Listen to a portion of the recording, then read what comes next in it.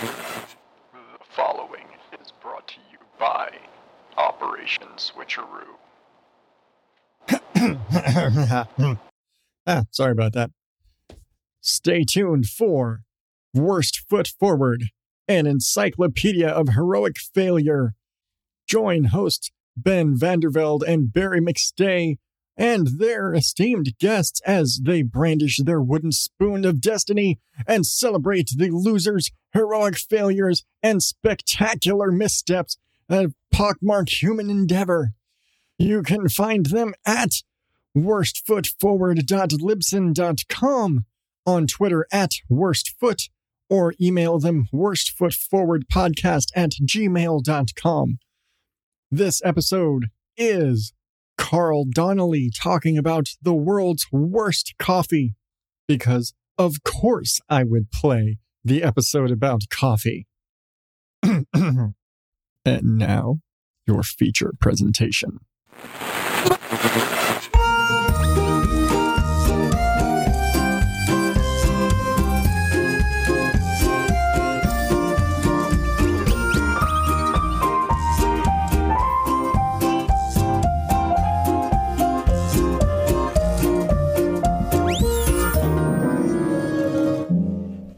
Hello, friends, and welcome to Worst Foot Forward, the podcast that each week hunts down the best of the worst.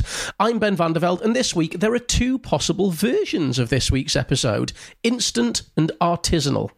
In the instant one, you just pour 300 millilitres of boiling water over my co-host until he loudly bellows his suggestion at you, and you go away perked up but unsatisfied. Alternatively, you can have the artisanally made, ethically sourced, perfectly brewed and karmically aligned episode, complete with syrup, steam and a tiny biscuit, where we source the smuggest hipster trivia available and deliver it to you with an air of pitying disdain that you'd even darken our doorstep to ask for it. Or you could just have a brew and a scone. Your choice. And with me is the venti to my grande, the triple shot to my chocolate-covered froth, and the global tax-avoiding behemoth to my plucky local shop, Barry McStay. Peek behind the curtain for our listeners. Ben and I both thought we were writing the intro for the show this week. I had also written, and with me is the venti to my grande. Completely independent of each other. Oh, yeah, of course. We are so in sync. You're a coffee drinker. You've got a posh coffee machine and everything. I do have a posh coffee machine. Well, when me and my wife got married, you know, on the wedding list, you go like stuff that is boring and we're going to need, and then people can buy last minute, and like the stuff that we'd quite like, and then there's the stuff that's like the jackpot prize at the end of a game show that you're like, who really loves us enough to buy that? And it turns out no one loved us enough to buy us the coffee machine. So the person that loved us enough was us. It was my mum's friend from Switzerland who loved us enough to get us the really nice copper angle poise floor lamp. That is definitely a tax dodge. No two ways about that. Let me introduce our guest. Our guest this week is a comedian and podcaster, because we're nothing if not original, who's been nominated for the Edinburgh Comedy Award twice. It's just nice to be nominated, I'm sure he would say. He's appeared on many TV shows, including Mock the Week and Russell Howard's Good News, and travelled the world performing at the Just for Laughs Festival in Montreal, the Melbourne International Comedy Festival, and the New Zealand Comedy Festival. Montreal, Melbourne, New Zealand, places with a good sense of humour and adequate public health policy during pandemics. Two Vegan Idiots is the podcast that he releases weekly alongside with his comedian co-host Julian Dean, where they chat through the week's events with a comedian guest. Two Vegan Idiots sounds a lot like a crossword clue, so answers to the Worst Foot Forward postbox, please, listeners. And in 2017, our guest and his podcast partner Chris Martin, not that one, started a spin-off podcast called Babysitting Trevor, which has since gone on to be runner-up at the 2018 British Podcasts Award Best Comedy Podcast category, but it's just nice to be nominated. The show sees him and his co-host try and drag their eccentric Australian third member, Trevor Cook, into the 21st century with hilarious consequences. Except Trevor took one look at the 21st century, saw how it was going, and said no thanks, and returned to the 20th century, or as they call it in Australia, the 19th century. Please welcome our guest, Carl Donnelly. Hello, guys. How are we? And with a voice like that, how could he not host two podcasts? Exactly. My voice isn't as good as this mic makes me sound. Genuinely, it's pure tech Ben and I are both like Joe Pasquale in person. Yeah. Well, yeah, I do. I've got quite a deep voice. I often have anytime I've done radio, the producers always have a bit of an issue trying to make it. They're like, oh, it's got boom, it's too boomy. So they keep trying to fiddle with things, trying to make it sound slightly more acceptable. But The thing is, now talking, when you've gone a little bit quieter than you were when we were warming up, and you're in like snooker commentator / golf commentator. John, what's his name? Peter Alice. Sadly passed away, didn't he? What? Yeah. It's a sad start to a podcast. Yeah. But hey, think of this episode as your audition to be the new voice of golf, Carl. I would love, because I play golf. Yeah. I've played golf. I played when I was a kid a lot, and then I stopped for years because I became a teenager and golf is rubbish.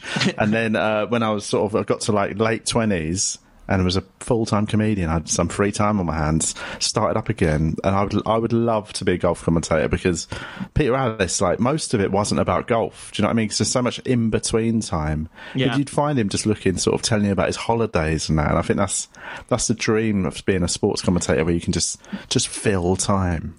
What I'd like to hear people do is take, because that's true of golf and of snooker and of cricket, and what they should do is just cut the bits where they waffle on in between shots and balls and put them into different sports and see whether the listeners can tell the difference. But you don't want something like football where like there's lots happening for just 90 minutes. You want something like golf where the competition lasts 4 days and there's only 3 shots that really matter, and then you can just eat cake, drink tea, and talk about the birds you're looking at. Well, the bird, yeah. Peter Alice was always getting on about the birds. Anytime there was a water sort of hazard, yeah, he'd always be talking about, what a lovely family of. It's like jazz commentary. There. It's what's happening around the actual sport that you're meant to be commentating on. I love it.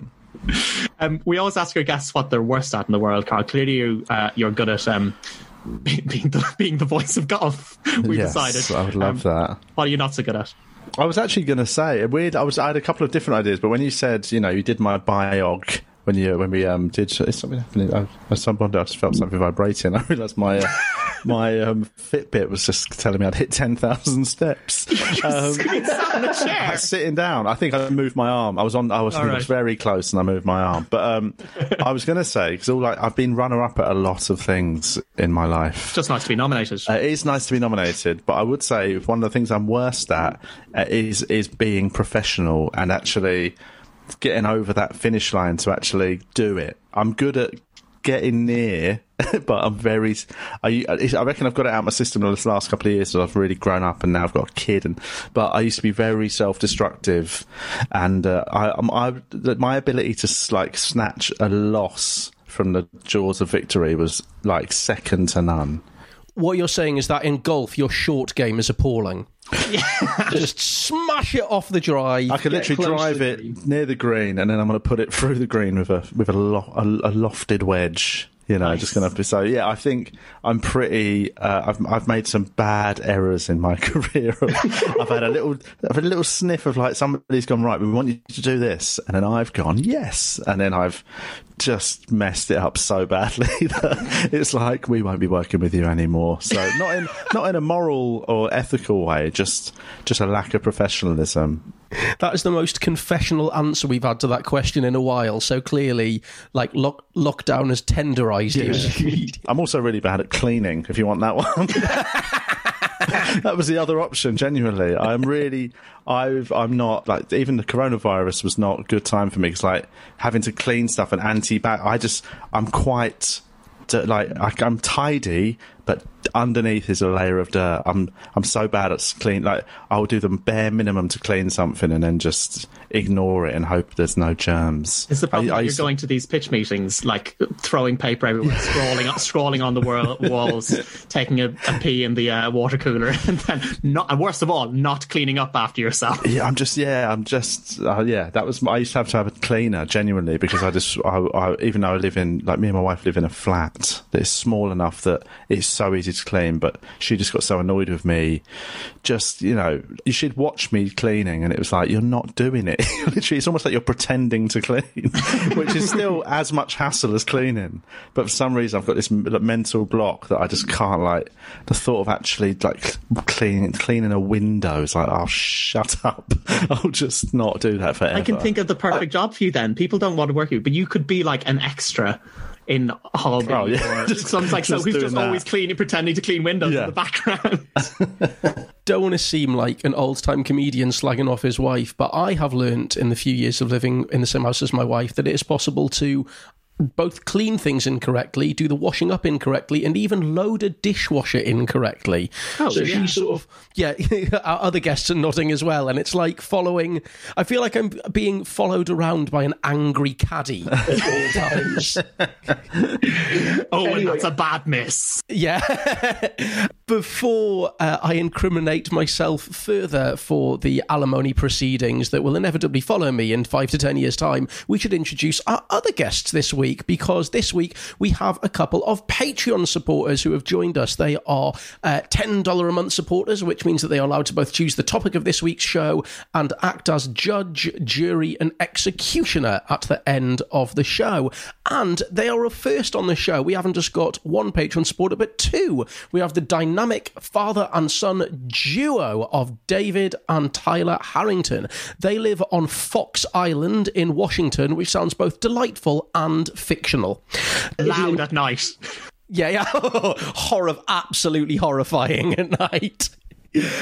Tyler is an impending high school student at the Science and, it says here, Math Institute, but I'm afraid I am going to have to correct you. It is Maths, gentlemen, and I know because we invented the language. That is in Tacoma, Washington, and he looks to study marine biology and save the whales, sea stars, penguins, and the lot. I mean, I admire your ambition, Tyler, but look, just settle for 1 out of 3. Go for the penguins, mate. They're a long way off. No one will bother them. Dave is an environmental and software engineer building software that helps water companies save water, paper, money, and time. Again, mate, 1 out of 4 will do. Dave spent 6 years of his childhood in Britain and has corrupted Tyler properly with an appreciation for Monty Python, Danger Mouse, and sausage rolls. At last, 3 out of 3. The Holy Trinity. It is a delight to welcome our judges for this week, Dave and Tyler Harrington. Hello, chaps. Greetings, gentlemen. Great to talk to all of you. Oh, it's great to have you. And you're based in Washington, the home of one of the behemoths of coffee that we might get onto.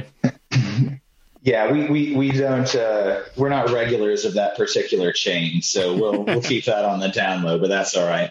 Don't worry, it's our job to slag them off. You'll be fine. Yeah. Also, Tyler, could I just check, if you're in pending high school, how long until you'll be a fully qualified marine biologist? Roughly? Ooh, 8. Okay. So how many whales, sea stars, and penguins do we think are still going to be around in years? We're going very dark very early. We are, yeah. Also, have you seen the news, pal? Also, I mean, I thought you were going to say there, Barry, 8 years to be a marine biologist. I don't think there's going to be much of the ocean left. Oh, there'll be lots more than there is now. Oh, shit, no, it's increasing, isn't it? Yeah, sorry, I forget how climate science works. In fact, that's brilliant, Tyler. You're coming into a growing industry. Need to satisfy a hungry mind? Every week, Your Brain on Facts brings you science. Why does mint feel cold? History. King Charles II of Spain was so inbred, his family didn't bother educating him. Music. Many hit songs and even entire albums were written for revenge. Technology. The first video game was made on an oscilloscope in 1958. And every other topic under the sun. Look for Your Brain on Facts on your favorite podcast app or at yourbrainonfacts.com. What country does coffee originate in? Ethiopia? Yeah, I didn't know that. I first up, Irish, drink lots of tea, don't drink any coffee. But I didn't realise that it originates in Ethiopia. According to legend, a 9th century goat herder called Kaldi in the region of Kefa discovered the coffee plant after noticing the energising effect it had on his goats. Lovely. Yeah, which that is a story that did not appear until 800 years later. But, you know. If you found they had one after 4 p.m, they just didn't sleep a wink that night. Yeah. That's why they needed a nanny to look after their kids. Unbelievable. The two professional comedians are rolling their eyes at me. Annoyingly, our guest judges have themselves politely muted at the moment, so you couldn't hear the gales of laughter that were definitely coming from them. The first coffee to arrive in Europe probably came through the Republic of Venice, because they did a lot of trade with North Africa and Egypt in the east. But in the 1500s, when they were sort of first importing it, a lot of Christian Europe didn't think it was it was very holy to drink it. They called it Satan's drink. They called it a Muslim drink. They urged Pope Clement VIII to outlaw it. And the Pope said the drink was so good, it would be a sin to only let pagans drink it. Which sounds very much like the church in general is going, oh, yeah, this is bad, but we like doing it, so we'll just make that a thing we can do. Yeah, he's literally sipping his espresso going, I'm not banning this, I'm afraid. It's oh yeah, and the Pope drinks an espresso with the one finger stuck out as well. Of course, yeah. Yes. Well, because the papal slippers are like little sort of turned up at the end with pompons on, so I can imagine Pope Clement drinking that and then the toes uncurling because the coffee is so good. The Europeans were really, this is one of those things, a bit like when we talk about World War II, Ben, the Europeans were trying to be the first nation to have the first coffee bean so they could sort of control trade and have access to it. And the race was won by the Dutch in 1616. A guy called Peter van der Broeke, who was a Dutch merchant, managed to steal some from coffee bushes in Mocha in Yemen. And he took them back to Amsterdam and put them into the botanical gardens there.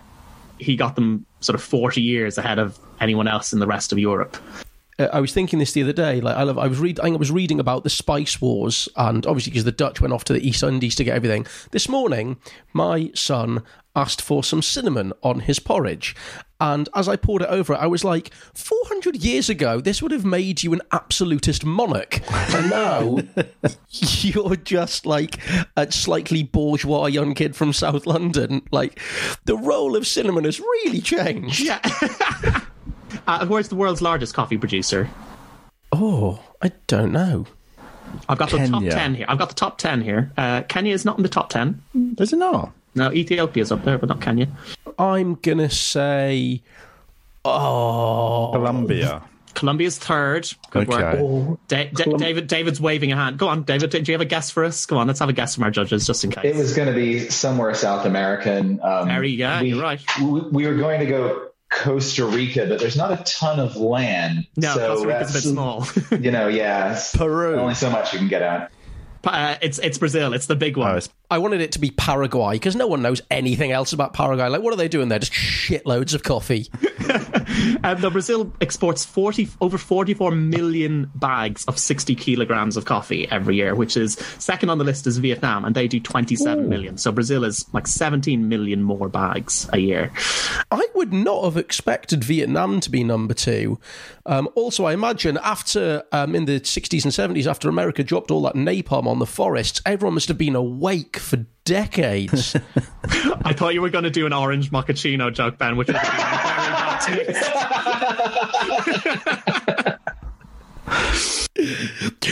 Luckily, our American judges high-fived that, and we're kind of like, we have grandfathers who are veterans. How dare you? We're not proud of that. We don't want to take that on. Sorry. But Brazil, coffee's not native to Brazil. It was first introduced in the 18th century. So, but they sort of under Portuguese rule, they sort of tried to soup up their coffee production. But French Guiana, their neighbour, was the big coffee producer in South America at the time, and they refused to share any of their coffee seeds. And there's a story that there's a lot of theft in coffee, it turns out. A guy called Francisco de Melo Paleta was sent to French Guiana on a diplomatic mission. And while he was there, he seduced the wife of the governor of French Guiana and got her to give him a bouquet of flowers with some coffee beans hidden inside it. How is this not a film? Surely that's got to be a film in the waiting. Yeah, coffee is one of the most commonly stolen goods in piracy, even today as well. It was back in the golden age of piracy, and even now there's still coffee stolen a lot because it's exported in large amounts and it's quite expensive. Really, but obviously in the golden age of piracy, they had enormous galleons with holds where you could store coffee, whereas now, as I understand it, it's all little dinghies in the Straits of Yemen with AK-47. So where are they storing the coffee? A lot of piracy. It's all just coffee pods now, isn't it? Yeah. It's much easier to steal. In shots, yeah. No, apparently a lot of piracy now takes place on land, which is very sad. It's not the same. That's not piracy. I'm sorry, I'm not having that. But because coffee is grown in largely mountainous, remote regions, they can hijack things on the road. You can very digital piracies are really think that they redivert or they reroute shipping containers filled with coffee to put them on, to get them on different ships or sent to different locations. So, is that why my packed order didn't turn up last week? Yeah, right. Yeah. But yeah, no, Brazil is still, as I said, a powerhouse in coffee. In the 1840s, they were producing 40% of the world's coffee. By the 1920s, 80% of the global output of coffee was basically keeping the entire country's infrastructure afloat. But because of that, they were producing so much. They were then burning loads of stockpiled coffee to keep the prices buoyant. There was so much coffee in the world that Brazil's entire infrastructure was basically it rose and fell with coffee. If coffee prices dropped, Brazil was in trouble. So they were burning in 1 year 78 million bags of stockpiled coffee to try and keep the price of global coffee high. And because that didn't help, they were the ones who asked Nestle to create instant coffee. So the reason we have instant coffee today is the Brazilian government needed, a different way of producing coffee that didn't require beans being kept fresh and all of that, and so they could regulate the flow of it. So yeah, they in 1937, a scientist called Max Morgenthaler invented instant coffee using dried coffee extract, and they began producing it the following year, and that's where Nescafe comes from. So an entire country's infrastructure relies on your black coffee of a morning. Okay, biggest coffee producers in South America. Where's the biggest coffee consumption? And the USA is only 25th on the list. Oh, right. Wow. Okay, who is the most alert nation on Earth? Germany.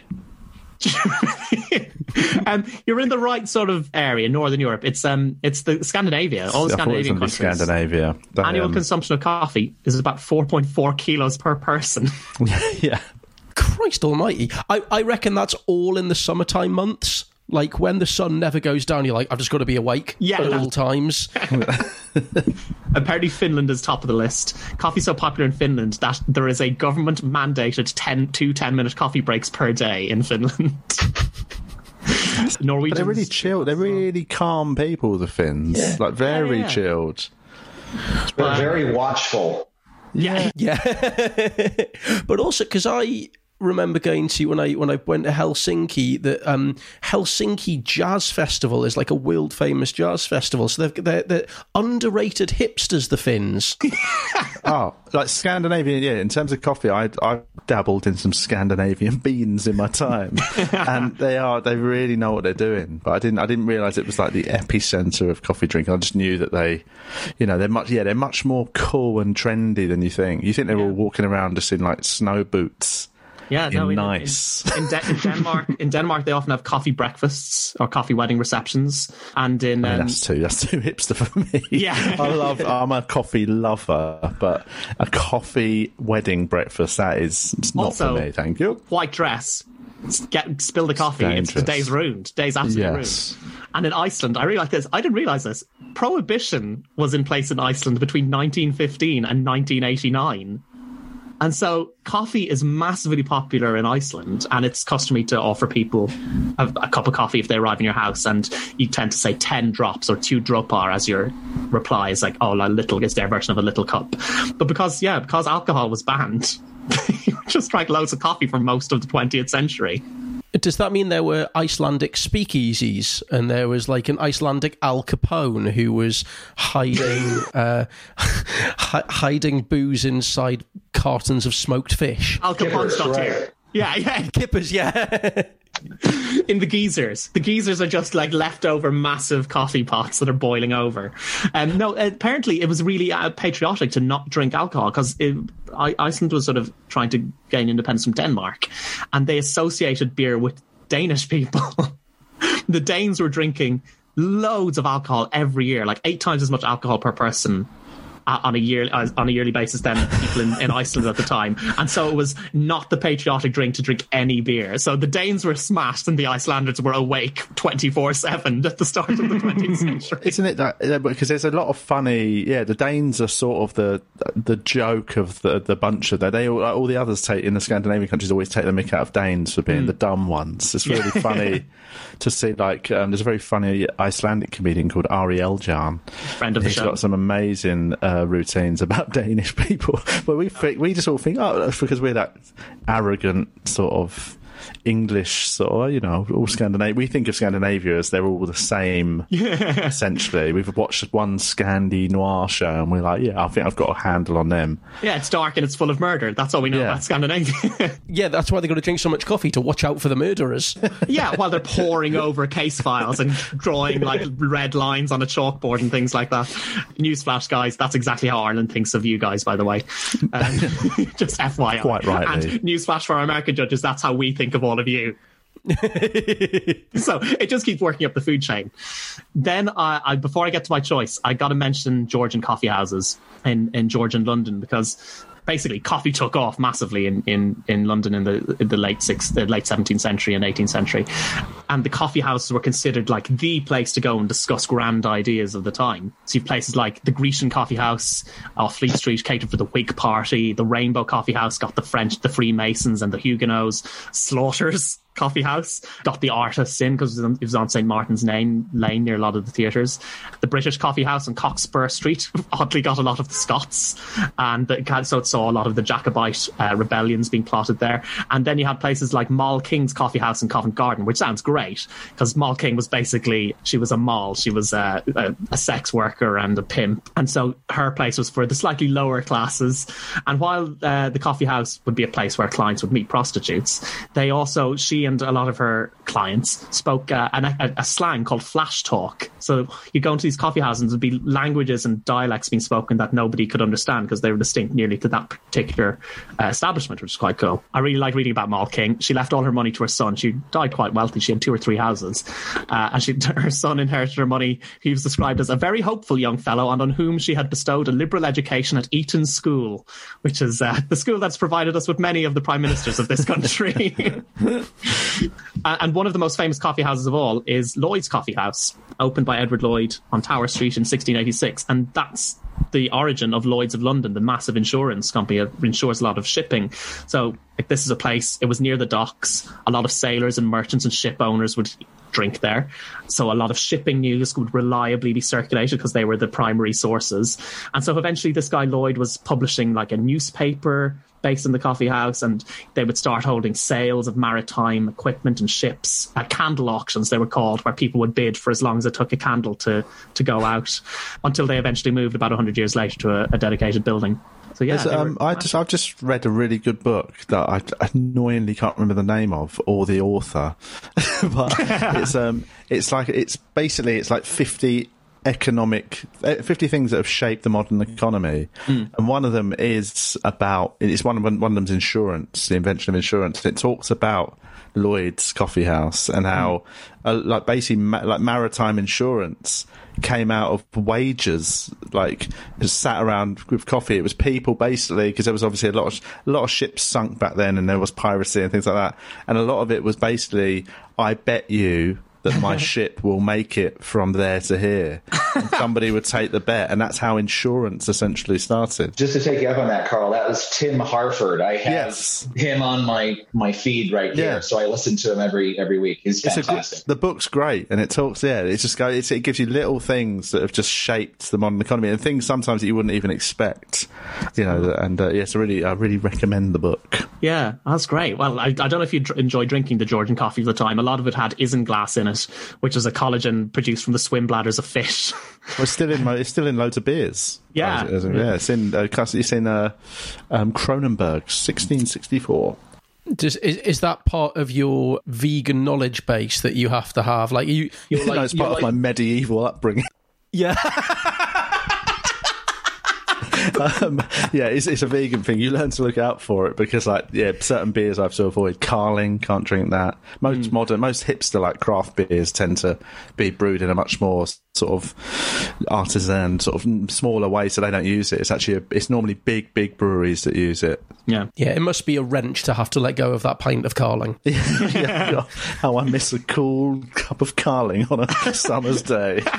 There were about 550 coffee houses in London by the middle of the 18th century, but they'd dwindled by the time of the end of the century, basically because the people who did business there decided they were getting infiltrated by the lower classes, so they gave way to gentlemen's clubs, where you had to, like, pay for membership and stuff. But they were revived in the Victorian era by the temperance movement, because obviously alcoholism and gin had then taken hold. So they thought, oh, you know what, maybe we should bring back the coffee houses so the drinking classes might get control of themselves. But I am going to put forward as the world's worst coffee Starbucks. It seems only right that we put them up there.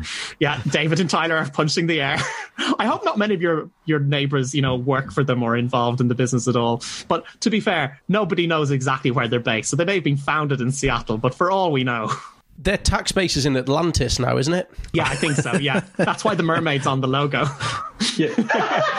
She's their accountant. I'll talk about her in a second. But yeah, in 2018, they only paid £18.3 million in tax in Europe against paying £348 million in dividends to their parent company in Seattle.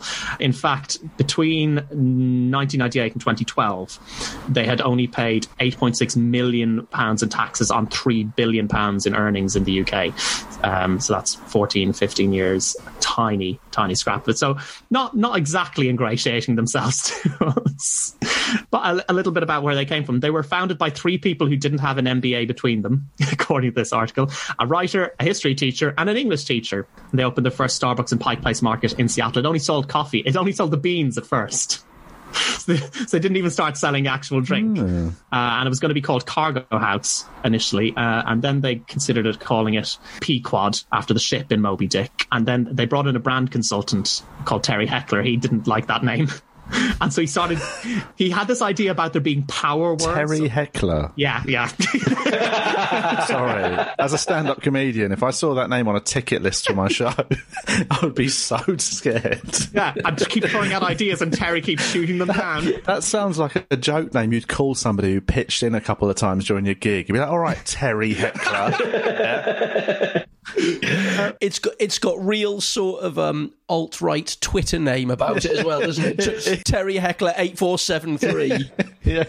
Barry shout out. All right, mate. And Terry thought that he believed in a thing called power words, so words which have a particular powerful, impactful sound. And so he thought words beginning with an ST were really good. So he made a list of them, and he brought in a map one day which had a place called Starbows written on it, an old map, and that made one of the founders think of Starbuck, from who's the chief mate on the Pequod in the book Moby Dick. I mean, according to that theory, the president of every country should be called Steve. Yeah, Steve President. Or Stuart. Yeah. With their chief communications officer, Barry Shoutout. Yeah. And the leader of the opposition, Terry Heckler. The logo, the mermaid logo they have, or she's a siren, I think she's meant to be. She's meant to lure you in to buy coffee. Yeah, the original logo, her boobs are very much on show, but very much around the side of her chest. There's they're sort of growing out sideways, and she's holding her two fishtails like out to the side, so it looks like she is, for want of a better image, spreading her legs while topless. And they've basically just zoomed the whole profile in to the new logo, so you can't really see any of that. That changed in 1992. They made it, and they put hair over her breasts in the late 80s. But yeah, CIA Langley, their campus, has its own Starbucks. They're not allowed to call out the name of the person who ordered a coffee. Oh, what? It's like they do very particular background checks on the baristas who work there, and literally, because it's meant to be top secret over there, they can't shout out the names of the people who've ordered coffee. Although, presumably being Starbucks, they'd have said it wrong anyway, so... Yeah, the perfect cover. Yeah. And finally, the last thing I want to say about Starbucks is that they had a record label. They bought a company called Hear Music in 1999, which is a catalog company, so that owns the back catalog of a lot of singers. So in 2005, for example, they sold an acoustic version of Jagged Little Pill, Alanis Morissette's album, exclusively in Starbucks outlets because they owned this back catalog. But then in 2007, they added a record label, which they called Hear Music. So the idea was they'd have in-store sales of CDs and Starbucks exclusives and branded stores, which would be places you could go and listen to these tracks and make your own mixtapes and stuff. And their first signing was Paul McCartney. Oh my God. Yeah, he left EMI to join this coffee Starbucks. company. Yeah. And they followed him up with Joni Mitchell. She released her first album for 10 years, and Carly Simon released her first album for 8 years. Then, knowing your history with the Beatles, that's gotta sting. Yeah. Yeah, it really hurts. Although, if he'd been alive, then John Lennon would have joined Costa's record label just to spite. East Coast, West Coast, sort of battle. Exactly, and Ringo would be signed to Nescafe, obviously. Yeah. George Harrison wouldn't touch any of them with the barge pole because he was the best one. Yeah, exactly. At least they're having a nice bit of Darjeeling playing the city, isn't he? Exactly. Yeah. But they didn't last very long. The record label closed after, I think, less than a year. But yeah, I just think as the omnipresent, all-knowing, all-seeing eye that hovers over every high street and side street and retail outlet and airport, you can't go anywhere but for a Starbucks sign. It's become worryingly ubiquitous, and yet somehow they keep making a loss. I don't understand that. Poor guy. They'll catch a break soon, I reckon. Yeah, they'll get a break. They pumped it all into the record label. Yeah.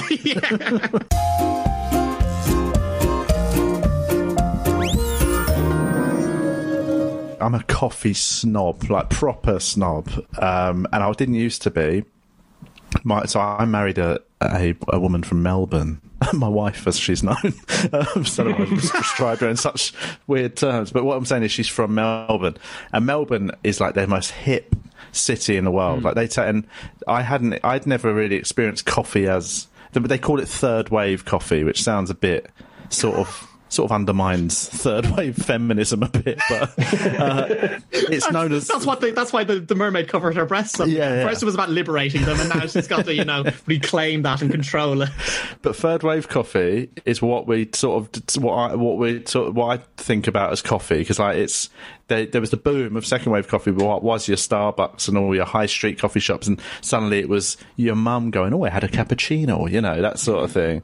Whereas third wave coffee is coffee being taken seriously as a genuine like wine. You can try different beans, create different tastes and all that. And I didn't know about that until I went to Melbourne, and then I found out about third wave coffee, and I got well into coffee and actually started tasting it. I stopped having milk in it. I started only drinking like individually filtered coffee, and like once I got into it, I really sort of found how different it all is. So that's why I became a snob, and now I can't drink any of that Starbucks stuff. And now I always make my coffee in the morning. It's quite a big process. But there is the worst coffee, and I don't think it's the worst because I'm never going to taste it on principle, because this sort of coffee gets a bit of flat. It's the sort of thing whenever you see a politician go, well, bloody, maybe the millennials could afford a house if they didn't spend £4 a day on coffee, that sort of thing. In Melbourne, my favourite coffee shop in Melbourne, or cafe, and it does food, it's called Monk Bodhi Dharma. It's one of the best places in the world, I think, for food and drink. They have a coffee on their menu that is a $150 pour over. What? And it made the news when it went on the menu. It was national news in Australia, because it came at the time when there was this whole bloody, well, maybe they could buy a house if they weren't eating smashed avocados every day. And it caught a wave and became this symbol of everything that's wrong with our generation, of like that spending money on frivolities rather than sort of saving for the future. So even though it's my favourite coffee shop, and I go there, and I sort of, anytime I'm in Melbourne, I sort of live there essentially. I think that they've really made that annoys me to the point that I'm like, what you've done there is you've given ammunition to arseholes, essentially. And it takes away from the fact that I think it makes a novelty of good coffee, because I love it and I think it should be taken seriously. And but that I think it makes people think, oh, it's all nonsense and it's spending money. Oh, it's bloody coffee, mate. You just drink it in it. Doesn't matter what it tastes like. It feels like a really good way of like weeding out the arseholes, though. I mean, there is have that. Someone there who's like the arsehole monitor, who anytime someone orders that coffee, they go, sorry. Yeah. I've just heard what the phrase I just said back to myself. And yeah, but like as soon as you see someone orders that coffee, they go, of course, sir, let us take you into the back room where the coffee is served. Line up against the wall, please. This is open your mouth, close your eyes, bullet to the back of the throat. Yeah. I suppose that's it. Anyone who's suddenly going to write a think piece in the Spectator about it, they're out of the run. Like, they're arseholes. Yeah. Anyone who actually purchases it, you basically managed to find the thing that will link the two groups. Everyone else who goes, I like the coffee, but I'm not that mad. That's gone. They've done the classic thing you do with wine, where you do the really low, like, $1.50 coffee. The $4 coffee, and then the $150 coffee. So everyone's gonna buy the $4 coffee instead of the really cheap one. Yeah. That's it's still on there. Every year I go to Melbourne, it's sitting there at the bottom. Like it annoys me. I'm like, just get rid of it. I don't want it there. Is it not taunting you a little bit? Of course it is. Because I know, I mean, every part of me wants to know, why is it so expensive? I want to drink it. I want to drink the forbidden coffee. But I can't because I hate it. Why do they claim it's worth it? Oh, I can't remember. Hang on, I'll tell you, let me Google it. It's not one of those, like, it's made, like, filtered through elephant dung or one of those. No. I would imagine when you drink it, you do the coffee equivalent of Popeye when he has his tin of spinach. I've just Googled, and the top story on Google about it is from the Daily Mail Online. So here we go. The coffee that costs $150. $150. Hipster Cafe sells brews in glass goblets for an outrageous price, because people will pay anything for a cool Instagram story. They're very pleased with their use of the word goblet there to make them sound like an Anglo-Saxon king chugging back a brew. The coffee beans are from Jose Alfredo's number 227 limited batch. That's a really good batch, though. I remember. It's a really good batch. It's a limited batch of coffee that sells for $5,000 a kilogram at auction. Wow. Hang on, a coffee auction? Oh, yeah. Yeah, no, I haven't been, but I imagine people at a coffee auction are going to be some of the twitchiest bidders on earth. Yeah, they think they're bidding all the time, but actually just people really alert. Yeah, it should really have only sold for a couple of £100, but they just kept bidding. Wow, that's amazing. To be fair, I did read one Australian coffee story. In 2015, Serena Williams was playing tennis against Flavia Pennetta in the Hopman Cup in Perth. She lost the first set 6-love, was whitewashed, and she decided she was in need of a coffee, so she ordered a coffee on court, had an espresso, checked with the umpire that it was all right, that it wasn't a banned stimulant or anything, had her espresso, and then recovered to win love 6-3, 6-love. That is, imagine being that opponent. You'd just be livid. Imagine also being Serena Williams, that you're that cool and you're that amazing. You could order a coffee and people, like, if one of us was playing tennis, we ordered coffee, people are like, all right, you wanker. Serena Williams does, and you go, oh my god, she's a goddess. Yeah. I'd like to hope she gave the cup and saucer to one of the ball girls at the back of the court who holds her towels. So Played a shot. Yeah. Sip. Cheers. New beans, please. So obviously this is a coffee that you've not tasted, Carl. I know it's not. I mean, because basically, if I had to just pick my worst coffee, it would be a Nescafe sort of just jar instant teaspoon. That stuff, I cannot even understand how anyone could drink it. And then it would be your bad. Do you know what? I tell you what it would be, and this sounds pretentious, but like a sort of English town local coffee shop cappuccino. That. Oh yeah. You know, the sort of one where they're like, do you want some chocolate on top? And you're like, I want it. You just pour it down the toilet, mate. Because they think It's that thing. It's just frothy milk with a little bit of coffee in it. Yeah, it's mostly froth. You know, I'm not having a go. Like, I know Italian coffee is different. I love an espresso when it's done well. A bad espresso is horrendous, but yeah, I've got a real, in terms of taste hatred, it would be that milky, horrible coffee, instant coffee, your Starbucks type, just sort of mass made, sort of get it in and out. I want a coffee that's taken a bit of time to make. That Italian thing is really interesting, because the guys I think it was Howard Schultz and the Starbucks guys basically went to Italy, drank a load of coffee, and then invented the term venti and grande and all of that stuff because they thought it just made it sound cool in Italian. Yeah. Because instead of just saying small, medium, large, they've gone, oh, well, we'll make up these Italian terms, and like as if this is how they do it in Italy all the time. I used to, back in the day, before when I did drink a sort of Starbucks and that, before I discovered third wave coffee, I used to, on principle, not say the names. I used to say small, medium, large, and I didn't do it to be, I didn't do it to be rude. I just was like, can I just say what I want? You'll understand the terminology. And I only ever had one person get a bit funny about it and sort of say it's actually grande, you know. And I was like, most of them would understand. Sense. Like, grande's the small one.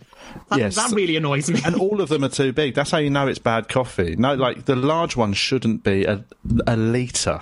It's not, you know, coffee. Like, if you go to a good coffee shop, you know, it would be like 6 ounce, 8 ounce, like the actual coffee sizes. The biggest one would be smaller than the smallest Starbucks, because it is a stimulant at the end of the day. You're meant to, and it's meant to taste nice. You don't need a lot of it. So I really resent that, you know, the massive Starbucks type coffees. Yeah, 6 to 8 ounces is meant to be the ideal amount of coffee. In fact, the golden ratio of coffee is apparently 1 ounce of coffee to 18 ounces of it's 1 to 18, 1 or 2 tablespoons of ground coffee for every 6 ounces of water. The golden ratio, was that discovered by Leonardo da Vinci? I mean, that's... It wasn't da Vinci, it was Leonardo da Vinci. Unbelievable. Oh, God. It's amazing he could draw those pictures so well. His hand was shaking all over the place. Vitruvian Man is doing loads of star jumps because he's so alert. Yeah.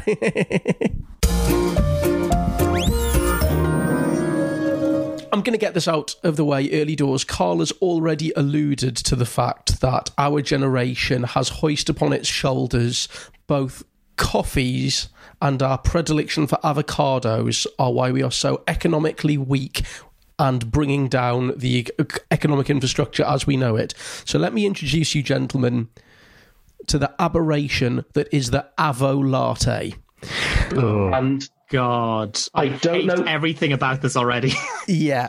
And I don't know whether this is baristas ironically trying to take on the Daily Mail in its own game, but it's what you think it is. It is an avocado skin with the avocado scooped out and a high-end coffee poured in complete with coffee art. Yeah, Ben, please follow me into this back room. This is... Close your eyes up against the wall. I'd love to hope that you can get an espresso avolatte where they just remove the avocado stone and pop it in the divot. Is it? But it is actual coffee, though. That's yep. Because that you just reminded me of one of my other big bugbears in coffee is when they like a sort of a brunch spot they'll have their coffee menu and it's got all the coffees and then it's got like a turmeric latte or a matcha latte. You look at the ingredients and it's milk frothed with turmeric. And it's like, there's no coffee in there. Yeah. Like, don't sell it don't put it on the coffee menu, put it on the flipping milkshake menu, whatever. I get really annoyed that it's snuck in on a technicality. To be fair, if I'm in that branding meeting, they go, okay, how are we going to sell all this excess turmeric and milk? Yeah. It's branding it a turmeric latte is a much better strategy than a turmeric milkshake. Have you ever had a matcha latte? No. Matcha latte is green matcha tea powder and frothy milk, and it is disgusting. It's like drinking. Yeah, that's a 600% markup right there, Carl. Yeah, on matcha. Oh yeah, definitely. It's I mean, it's put it on the coffee then. Yeah, joke. Coffee over tea. Yeah, you're right. I hate it, and it just tastes like you're drinking sort of pond water, and you've been convinced that you're drinking a healthy coffee. It's like you're not even in the same ballpark, mate. It looks like the sort of thing that hipster alchemists drink. A witch, a film. To be fair, in my head, I was imagining a frothy avocado. So what you've described, Ben, is only slightly less horrific. That sounds like hipster receptacles. That's like when you go to a hipster cafe and you ask for your food and it comes out in a shoe or something. Yeah, a cigar box from the 1940s.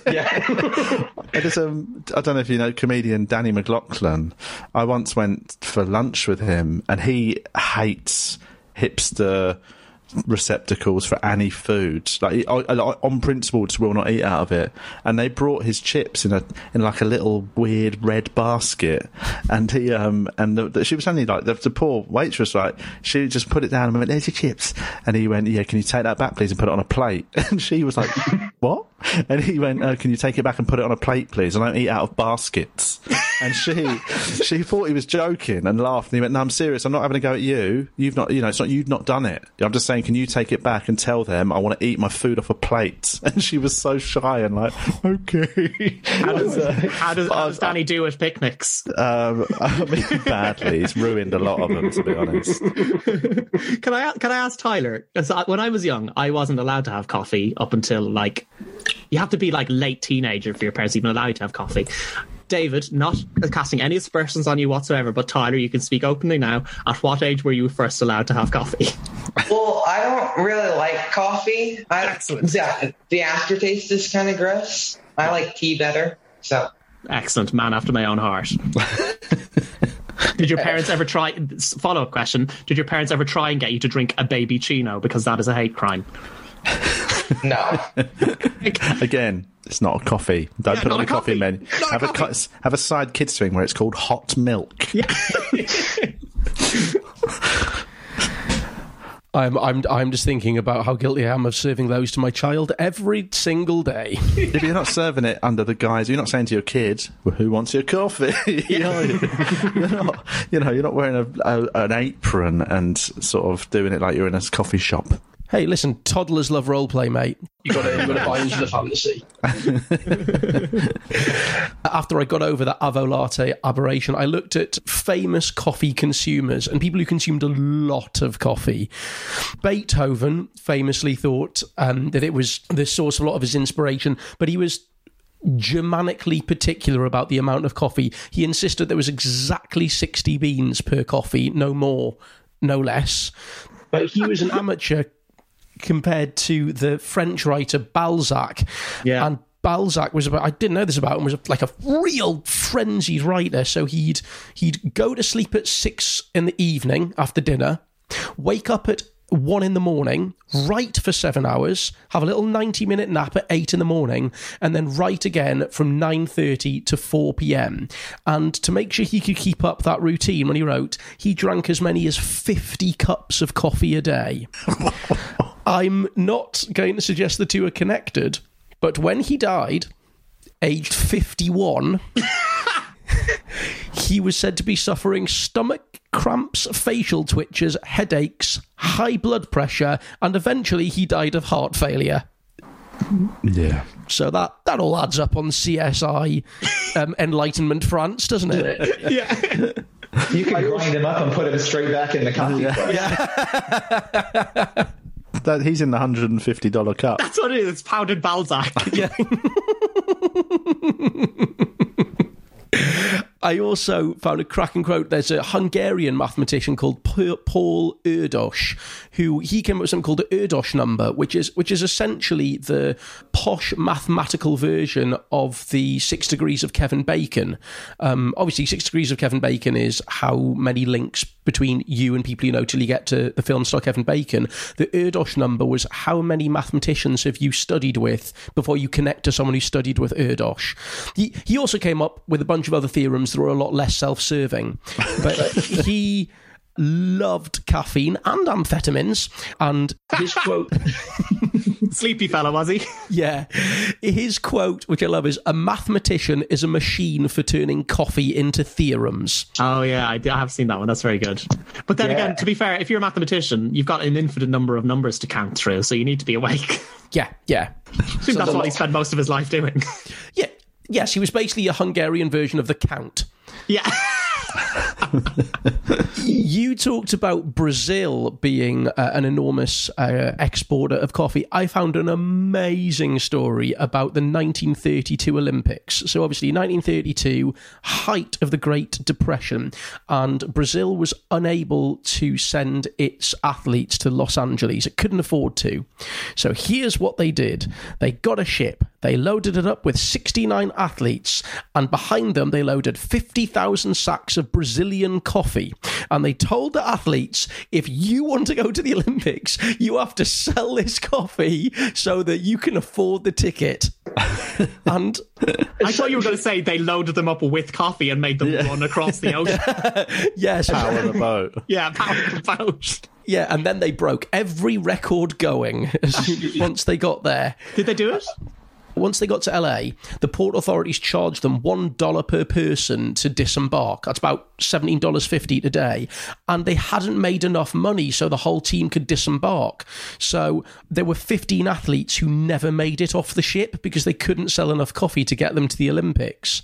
Oh my God. Yeah, and when they failed to sell enough in LA, the ship went up the coast to San Francisco and they made a bit more extra revenue and they got off the boat. And my favourite part of the story was there was an athlete called Adalberto Cardozo and he was scheduled to run the 10,000 metres. He sold enough coffee to get his way off the boat. He then hitchhiked his way from San Francisco to LA, made it to the venue just in time to do the 10,000 metres and finished the race barefoot. He came last. I'm so sorry it doesn't get the Cool Runnings ending. I mean, my suspicions were raised when you said when he had a long distance to go that he took, hitchhiking rather than actually bothering to run it there and take in the time to train. Yeah. That was the giveaway. I love the fact that they presumably did they go with the coffee on the ship? Yeah. So they were they still trying to sell it to passengers on the way over? It's got a real sort of Brewster's Millions vibe to it, doesn't it? You've got 40 days to sell all of this coffee. Wow, that's amazing. Yeah. I then looked into two of the things before my suggestion. You talked about Pope Clement and people in Europe in the Renaissance wanting to outlaw coffee. Probably the angriest royal leader against coffee was the Ottoman Emperor Murad IV. He really didn't like coffee. Similar to the Pope, similar to a lot of the Catholic Church, he believed that coffee intoxicated drinkers. That was made it forbidden, according to the Quran. It was bad for the body, forbidden, and apparently roasting it, the way they roasted it at the time, made it the equivalent of charcoal, and apparently you're not allowed to eat charcoal. No barbecues. No barbecues. If you get indigestion, bad luck. The Quran says that is haram, not for you. There's may well have been political reasons for it. So in the Muslim world, obviously, the main forum and gathering place for people was mosques. But at the mosque, you're not going to get involved in any worldly or political chit-chat. Now, in Europe, where are you going to get involved in that sort of talk? It's going to be down at the tavern, where you will plan political opposition or uprisings. No taverns in the Muslim world, or if they are, very, very much underground, and have got the Muslim equivalent of Jack Lemmon and Tony Curtis playing jazz in the corner. So instead, coffee houses, when they emerged, they were seen as being like these potential for dissent. And so people like Murad decided he had to clamp down on them. Particularly, there's a type of Ottoman soldier called a janissary. I think we've mentioned them on the show before. Yeah, they're sort of halfway. They're like an armed civil servant, essentially. Yeah. And yeah, brutal letter openers. They were connected to these coffee houses. In fact, some coffee houses were so connected to janissaries that they had the janissary insignia as their signage. So no sort of sexy mermaids, instead like a Turkish dude with a hole punch. So that's the background. So not only did Murad ban coffee and ban these coffee houses, these were the penalties for if you were found drinking coffee in the Ottoman Empire in the 1620s. First offence, a beating. Second offence, you were sewn in a leather bag and thrown into the Bosphorus.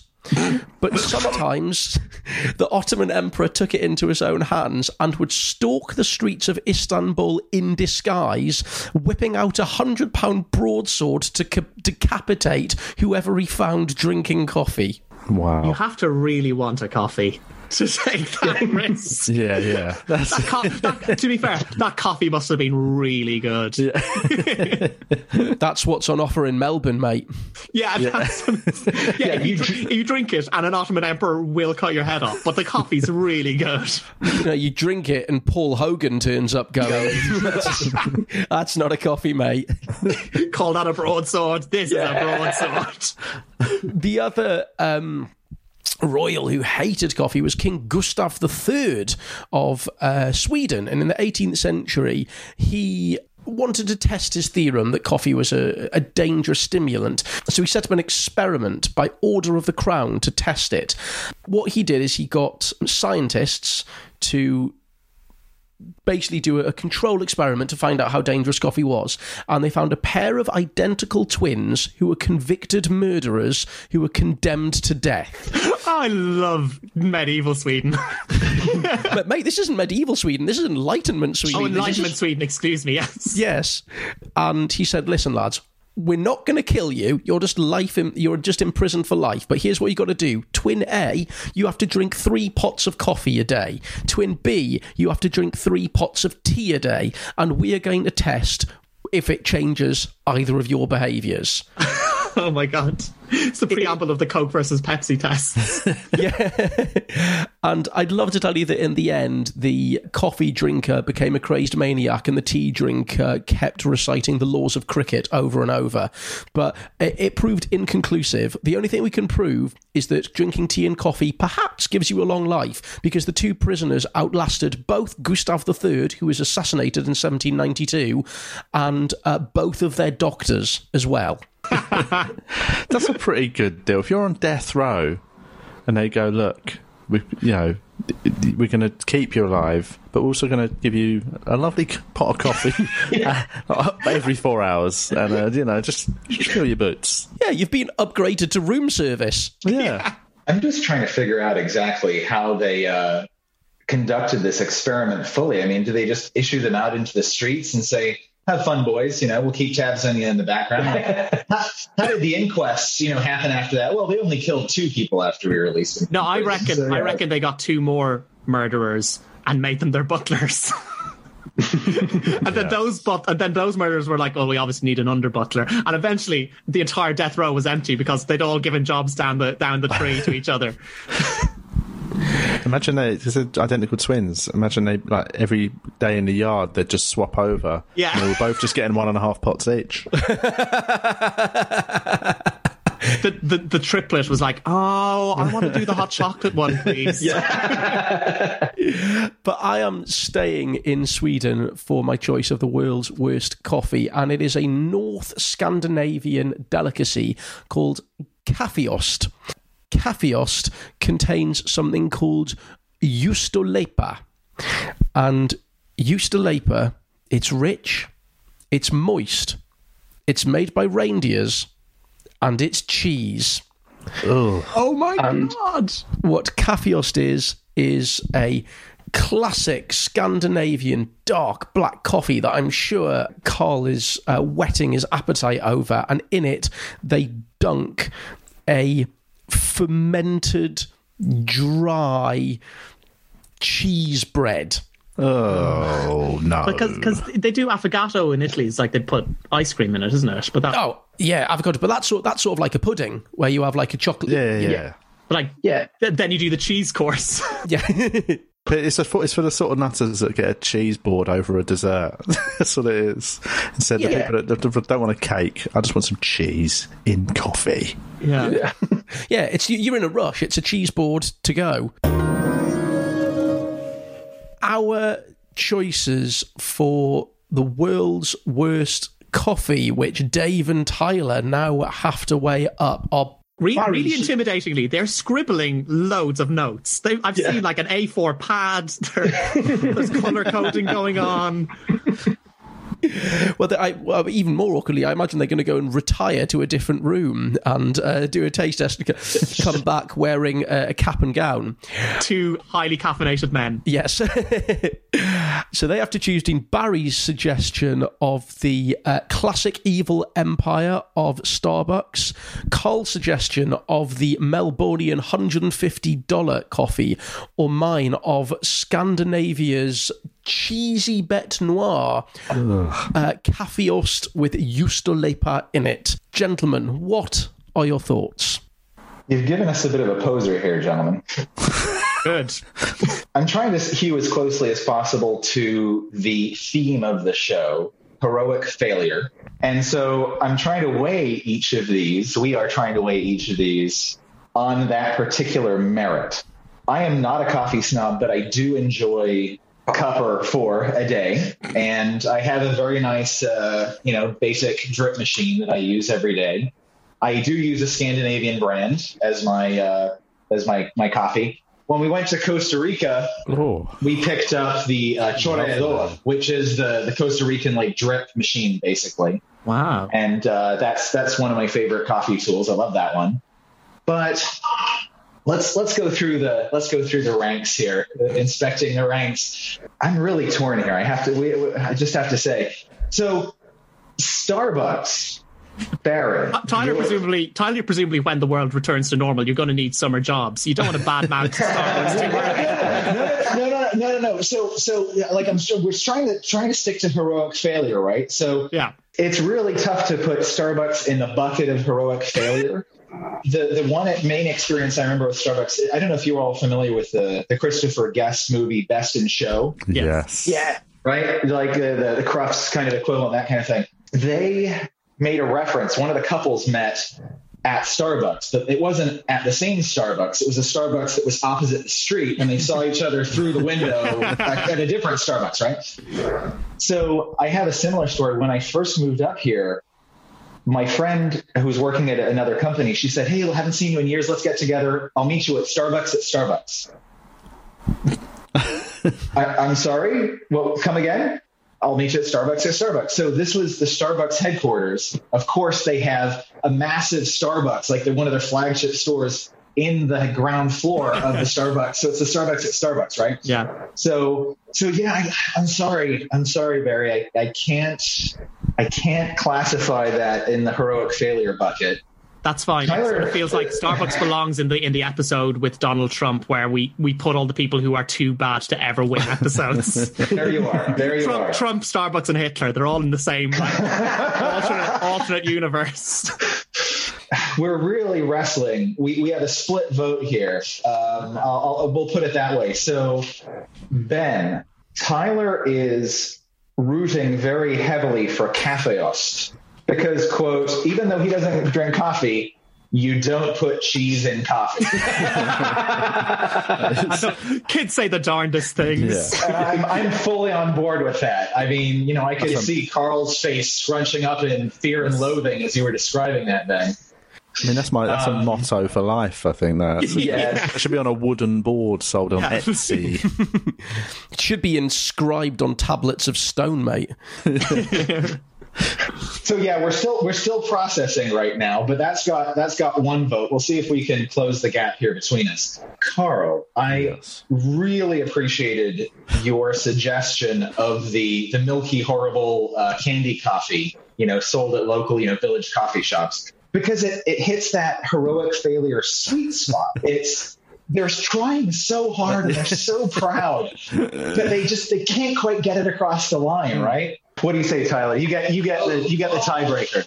I don't know, because you shouldn't put cheese in coffee. You shouldn't put cheese in coffee. I don't know why we're having this debate. Now you said it. You know what, Tyler? We're such idiots. We could have had this debate over in 2 minutes. It would have been the shortest podcast ever if Ben had just said, "Listen, guys, cheese and coffee." We'd have gone, "Oh yeah, fair enough." Yeah, it's lovely, Tyler. It was like your dad was going, "Should you put a fork in the electricity socket?" No. No, Dad. No, you should not. Tyler, this was a test the whole time. To see how well you've been raised, and you've passed. I think that has got to be our submission, our vote. Very good. Cafe Ost. I thought, for a second there, Ben, I thought it was going to be like the Scandinavian equivalent of civet coffee, where first you have to ship the reindeer over to Guatemala, have them eat the coffee, ship them all the way back. Yeah, reindeer has the time of your life, but the coffee is just not worth it. Excellently well judged and chosen, gentlemen. Just before we nip off, it's time for the world's best news of the week, and we shall continue pumping out good news until this pandemic is over. And we go to Chicago, where I have found the most ingenious manner of all time of calling dibs on a parking space. I don't know what it's like where you lads live, but here in London it can often be high noon to try and get a parking space. Chicago at the moment, there are sub-zero temperatures, so what a local gentleman called Adam Seltzer has done is soak his jeans in water, take the jeans outside, hold them up until the jeans freeze, and then leave them there overnight as though the invisible man is holding a parking space for him. That is so good. It looks incredible. That's like a piece of art. Yeah. It really is. And what he does know is obviously the modern reproduction of The Invisible Man, I think, starred Kevin Bacon. And so Kevin Bacon once a week will go and stand in there, and they're 1 degree away from him. Yeah. Before we go, Carl, where can our listeners find you, and what can they find you doing when they get there? They can find my podcast. It's just called TVI now. We've just sort of abbreviated it down because it's easier for people to find. So it's TVI, and that's me and Julian Dean just chatting once a week. We just released our 100th episode last week with Al Murray, which was good fun. Oh, nice. And Al Murray is not a vegan, is he? We don't have it because we're vegans, but we realise we never ever get vegans on it, and we 95% of the time don't mention veganism. So that's why we thought let's abbreviate it, because Two Vegan Idiots makes it sound like it's about veganism. So we thought we'd miss selling the podcast. So yeah, it's just TVI. It's just funny, inane chat, and then people can find me on social media at Carl Donnelly on all of them. Smashing stuff. Well, thank you very much, Carl. Thank you, Dave and Tyler, for your excellent judgments. We're all off to our local branch of Starbucks to try and sneak a bit of Wensleydale into the lattes. Until next time, goodbye. Bye.